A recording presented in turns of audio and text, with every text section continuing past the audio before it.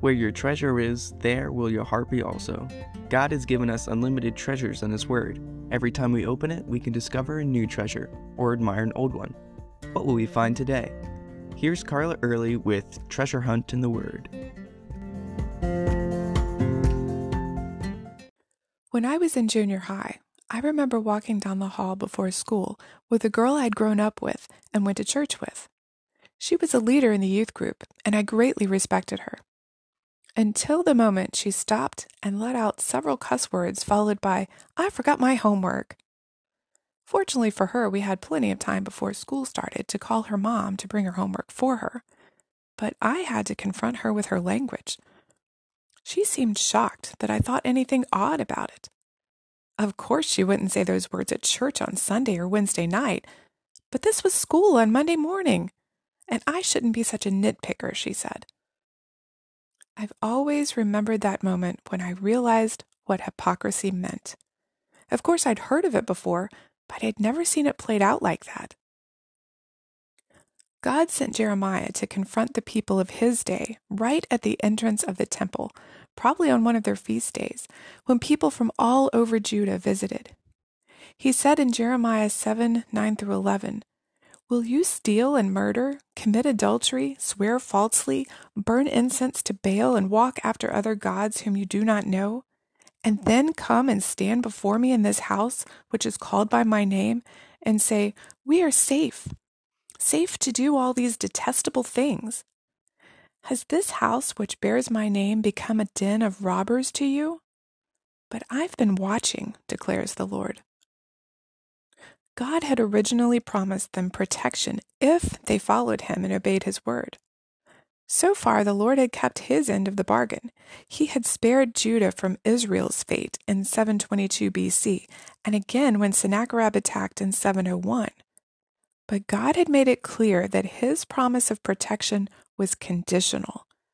Once they began oppressing others, obscuring justice, or worshiping other gods, the deal was off. In fact, here in this passage, he mentions 6 of the 10 commandments that they had flagrantly been breaking on a regular basis. Then they'd shamelessly come to the temple to worship God just as if everything was fine. Remember how Jesus drove those who were buying and selling out of the temple and said, "It is written, 'My house shall be called a house of prayer,' but you have made it a den of thieves." This is where he got that den of thieves part. The Jews of Jesus' day were doing the same thing the people of Jeremiah's day were doing, and the same thing people still do today. They were being hypocrites. Now, I'm not saying everyone at your church is a hypocrite or that even you are. I'll leave that between you and the Lord. But it's widespread enough for many unbelievers to dismiss church and Christians as a bunch of hypocrites.